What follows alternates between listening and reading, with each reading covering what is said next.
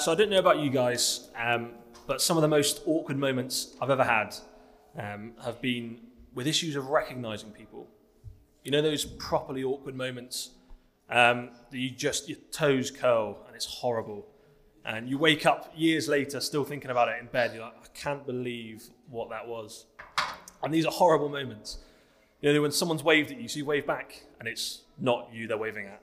Or someone who seems to know all the details of your life. They're asking really great questions, but you've honestly got no idea who they are. So you're just kind of tactically nodding and kind of just getting through generic kind of, yeah, that's great. I really appreciate that. So these horrible, horrible moments, right? When you haven't recognized somebody. Recognizing people is important. We need to know who people are. We need to relate to them and interact with them. About 7 years ago, I had an absolute nightmare in this department, which I'm going to share. So some of you know I used to be in the army. And one of the things about being in the army is you often find yourself in some very odd situations, some very strange situations. So it was about 2017. I was based in Edinburgh and happened to be doing a few months of kind of ceremonial duties, which is, if you've seen London, you know, the kind of red coats, bearskin hats, that, but in Scotland. So in kilts, essentially. There should be a photo of me. That guy in the middle, don't count the chins, but that guy in the middle was me. So that's what we were doing for a couple of months. And the royal family ended up coming up to Scotland for a bit. And whenever they're in Scotland, they live at Holyrood Palace, which is this like genuine palace from the 1600s, like decent looking gaff. And for this week, I was in charge and responsible for the kind of our job up there. So what I needed to do was find out when the kind of royals were coming and going every day. I needed to know VIPs, when they arrived, when they departed, royals, when they arrived, when they departed. So that we could basically knock out a quick parade to kind of welcome them in. It's all very ridiculous, but it is what my life was for a bit. So the plan was, right, what you need to do, you need to get hold of Colonel Smith. He's this retired colonel, and he basically runs the household. He'll let you know what's happening each day, who's arriving. Perfect. Massive issue here. I'd never met Colonel Smith. Had absolutely no idea what he looked like. Just some generic Colonel Smith bloke. But they did give me some great directions. They said, head in the front door of a palace, turn right, and his office is on the right-hand side. Okay, fine. Day one, I need to track down Colonel Smith. I head in the front door of this palace. I turn right, and as you can imagine, it's a palace. There's a lot of rooms on the right-hand side. So I kind of pop my head in the first few and don't find Colonel Smith. So 5 minutes later, I'm just wandering the halls of the Queen's house. I'm just cruising around lost in the Queen's palace. And finally, I see someone come towards me down the corridor. First person I've met. And he was kind of a smart-looking fella, 60 years, grey hair, nice suit. Kind of knew his way around the palace. I was like, great, this will be Colonel Smith. Excuse me, you're not Colonel Smith by any chance. So it turns out it wasn't Colonel Smith. And we had a very awkward interaction. But I managed to get directions from him to Colonel Smith's office. And when I finally met the real Colonel Smith, a few minutes later, in his office, he really wasn't happy. Like, really wasn't happy with me. I couldn't really work out why. I couldn't find his office, but that's not that enough reason to be that angry. It turns out, essentially, the guy that I'd met in the corridor, this fake Colonel Smith, was quite important. And he had quite a good reason for knowing his way around the palace. It turns out it was this guy. So some of you have recognised him. I hadn't. That's Prince Andrew. He doesn't love not being recognised, turns out. He doesn't love not being recognised in his own house. And he doesn't love being asked directions to his staff's office. So that was a clanger. It was bad. It was bad. I mean, I'll save you, but there was a few weeks of just not enjoying work. But recognising people is important. We need to know who people are. We need to know how to interact with them. Recognising a prince would have saved me a rough few weeks. And recognising people is what we're looking at today. We're going to look at two men, Philip and Nathaniel, two men who recognised who Jesus was, two men who understood the implications of who Jesus was, but two men who still had more to know. And I'm going to make two main points this morning. So first, finding Jesus. Philip and Nathaniel came to find Jesus. Have we found Jesus? And second, knowing Jesus. Philip and Nathaniel were going to know Jesus better. How do we know more of Jesus? So finding Jesus and then knowing Jesus. So Casey's going to come up and read the passage for us, and then I'll come back in a minute. So the passage is John 1, 43 to 51, if you want to get it up in the Bibles. If not, Casey will cover it.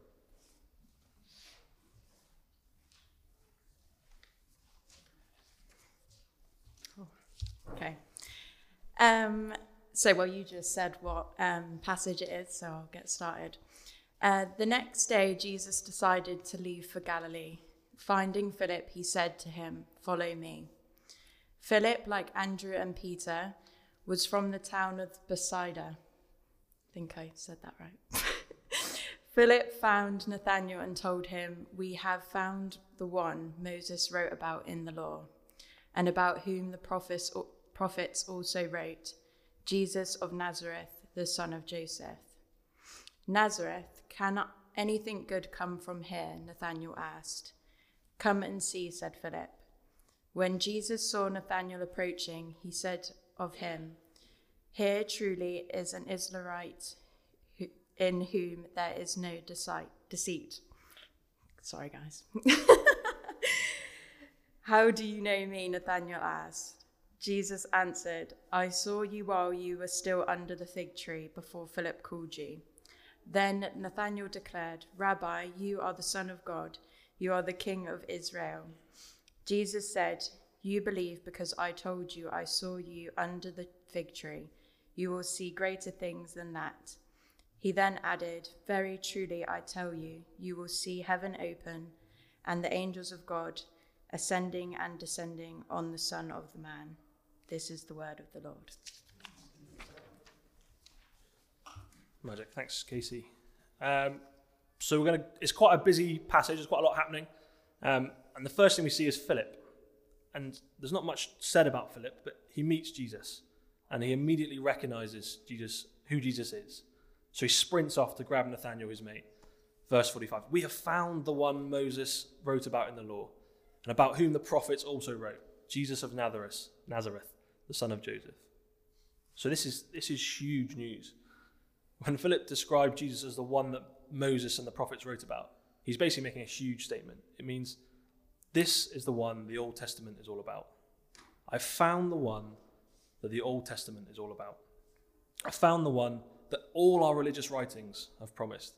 I found the one that this entire book testifies to. I found him. The one promised since the start, the one teased since the fall, that will fix everything. The one that we've been waiting for thousands and thousands of years. We have found him. He is here. So that's what's going through Philip's head. Just massive reality-changing, world-changing news. We have found the Messiah. And then we cut to Nathanael, who also has a really interesting interaction with Jesus, which I'm not going to talk about too much, but he too comes to recognize Jesus for who he is. And he exclaims, verse 49, "Rabbi, you are the Son of God. You are the King of Israel." So Nathanael kind of echoes Philip's statement, but also kind of builds on it. They had both recognized something of who Jesus is. We have found him. We have found him. Now, these two regular Jewish blokes have met and recognized Jesus for who he is. We found him, the Messiah promised, the Son of God, the King of Israel. We have found him. And basically everything changes for these guys. They instantly drop what they're doing and they follow Jesus. They've recognized who Jesus is. They've recognized the importance of who he is, and they're going to follow him. And that's what happens after an encounter with Jesus. You meet him and you want to stay with him. They have found Jesus. So the big question that falls out of this for us, it's a simple question, but it's massive. Probably the biggest question has ever been. Have you found Jesus? Have you, like Philip and Nathanael, come to recognize Jesus for who he is? Have you found him? Have you found Jesus? And there'll be a bunch of answers in the room. Some people here will say no, or I'm not sure, or I've heard of Jesus, I don't really know much about him, or I've heard a little bit, but I don't really get how the Bible works. I don't know where to look. I don't know where to start. The first thing to say is that's absolutely okay. That is such a normal response. And everyone in this room has started from that spot of being, I don't know much about this guy. I don't know who he is, but I'm keen to find out. And the second thing is to say, that's why we're here. We're really excited you're here, and we're really, really welcome. This church is all about Jesus. This church is all about people coming to meet Jesus. So do please keep coming along. And the church, Vicky mentioned it earlier, the church do a number of things to kind of facilitate this, to help people meet Jesus. We do this every Sunday, where we get to just enjoy Jesus and hear more about who he is. There's a course called an Alpha course, which some of you will have done, which kind of runs every term, I think. And Carl will be the guy to ask about that. But that literally looks at this question: who is Jesus?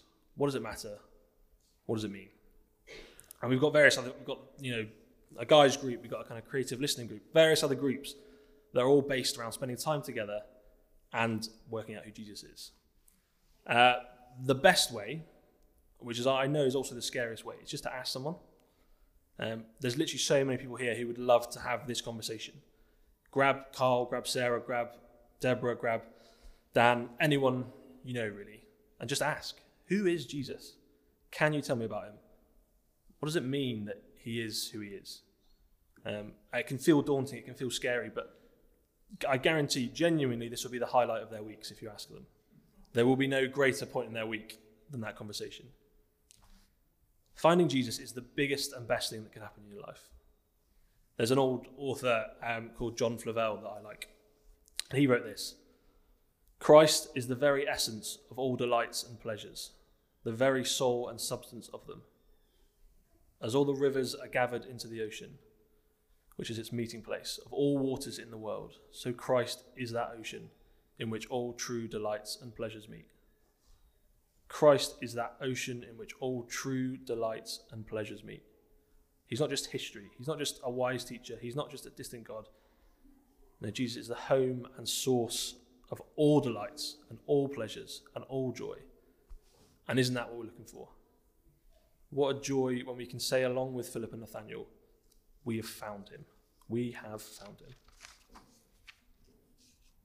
So that was point one. Point two is what comes next. Okay, we found him. What's the next stage? It's knowing him. It's coming to know him more and more. So point two is knowing Jesus. And knowing Jesus knowing people is a process. Yeah, it's progressive. You come to understand people better. You come to know more about them. You're hanging out with a friend that you've known for years, and suddenly you find out he's got a twin, and you're like, what? Okay. Or he can speak Chinese or whatever. There's more layers to people. My wife Bex and I have been together a good few years. I like to think that we know each other quite well. We were having a conversation last week about, granted our daughter's 2 months old, but we were discussing homework and in the future. And who's going to deal with what? Shall I take sciences and you do humanities, or how are we going to carve the cake? And we realised we'd never seen each other draw. I don't know if that's weird or not, but we'd never seen each other draw. I've got no idea if she can draw. Well, I've got an idea. She can draw. But there's a whole side of it that I didn't know about. And that's what, we get to know people better and better. So Philip and Nathaniel had recognised Jesus. Rabbi, you are the Son of God. You are the King of Israel. But there's more to know. Jesus replies, you believe because I told you I saw you under the fig tree. You will see greater things than that. You will see heaven open and the angels of God ascending and descending on the Son of Man. So Philip and Nathaniel have recognised Jesus for who he is. But he tells them there's more to come. There's greater things to come. You've recognised him, but you need to know him. And Jesus' response is a bit unusual here. It's not easy conversation. But he's actually trying to do something. He's trying to reveal more of who he is.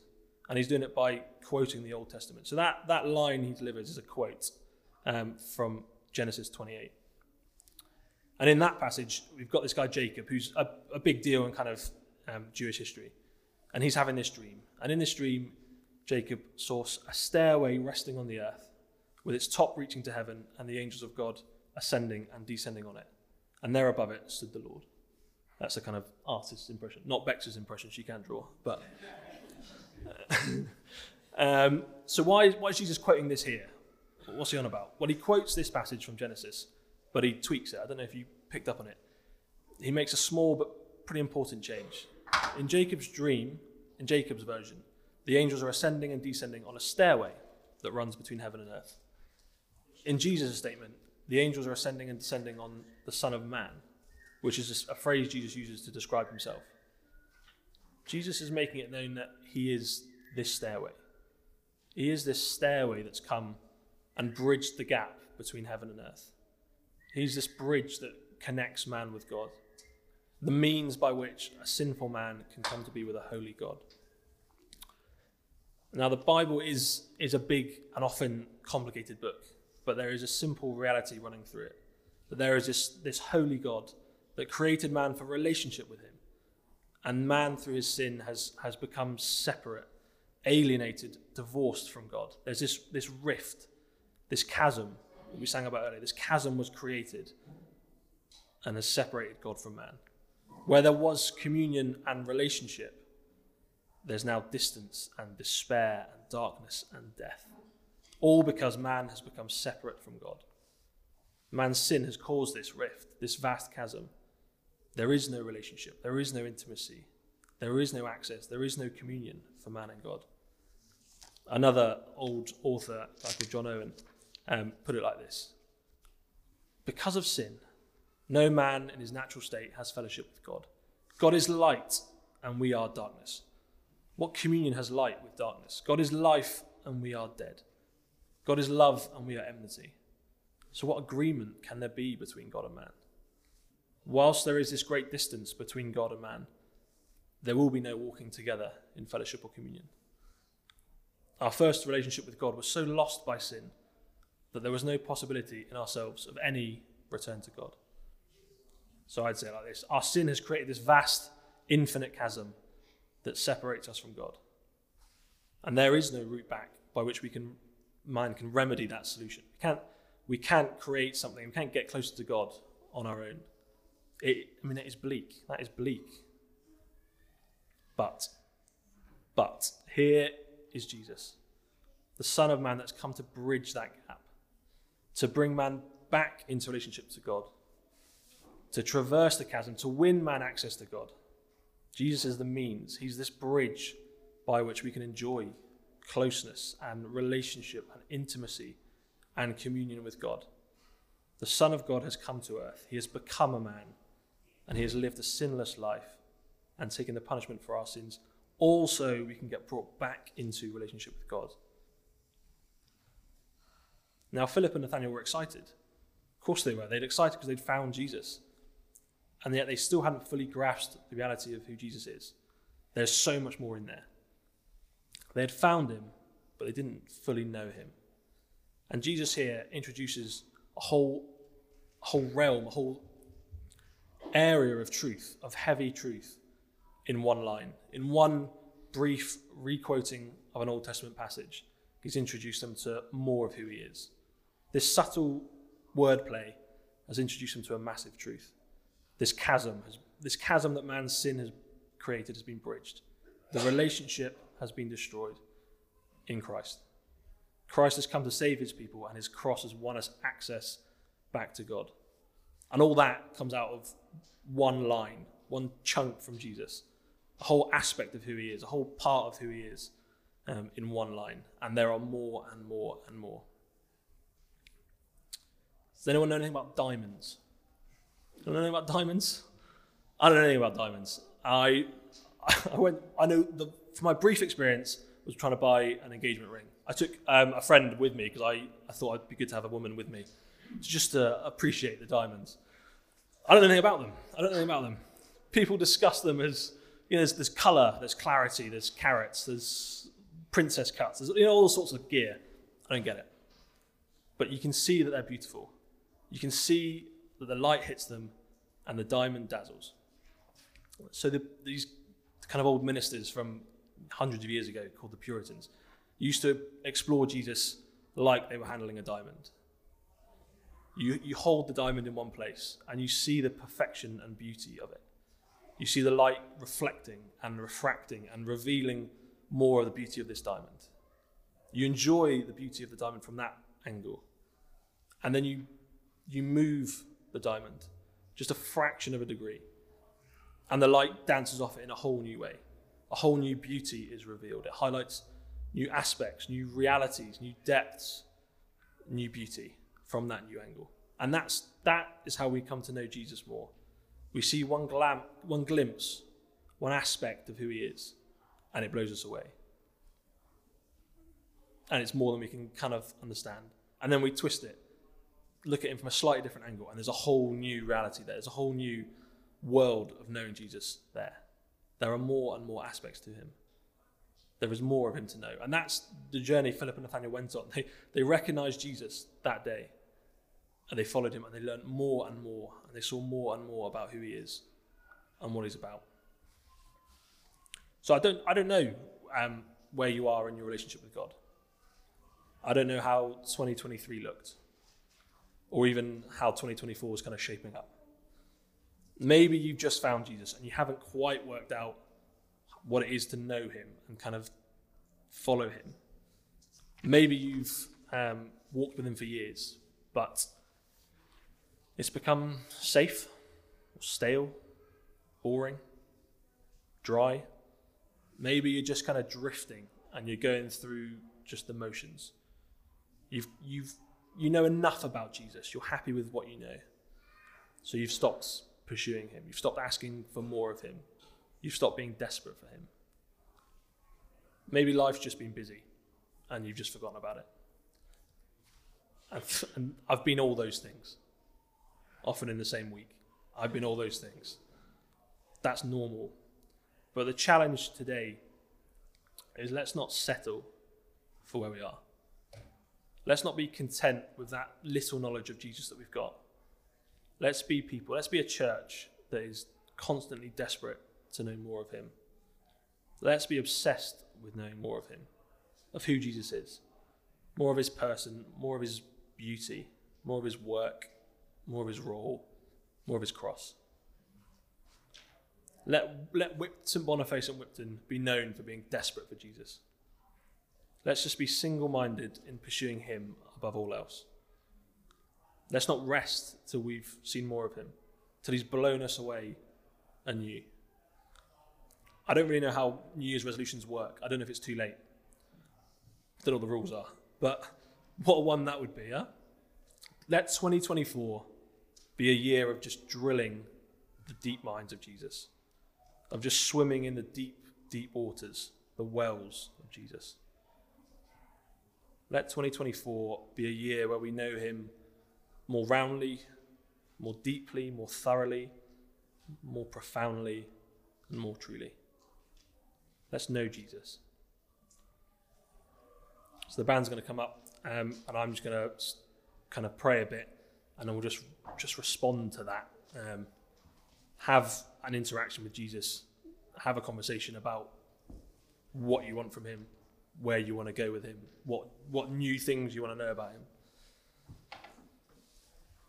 So let's pray. Father God, we are grateful that we know you. We long to know more and more of you. There is nothing we want more than to understand, grasp more of your person.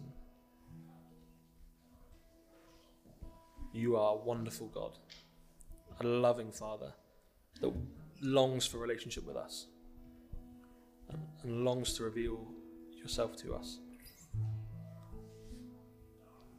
Let us pursue you. Let us drive after you. Let us chase you and know more and more and more of who you are.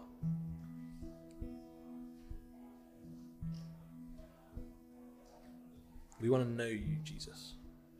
That's all we want. It's that simple. We just really want to know you.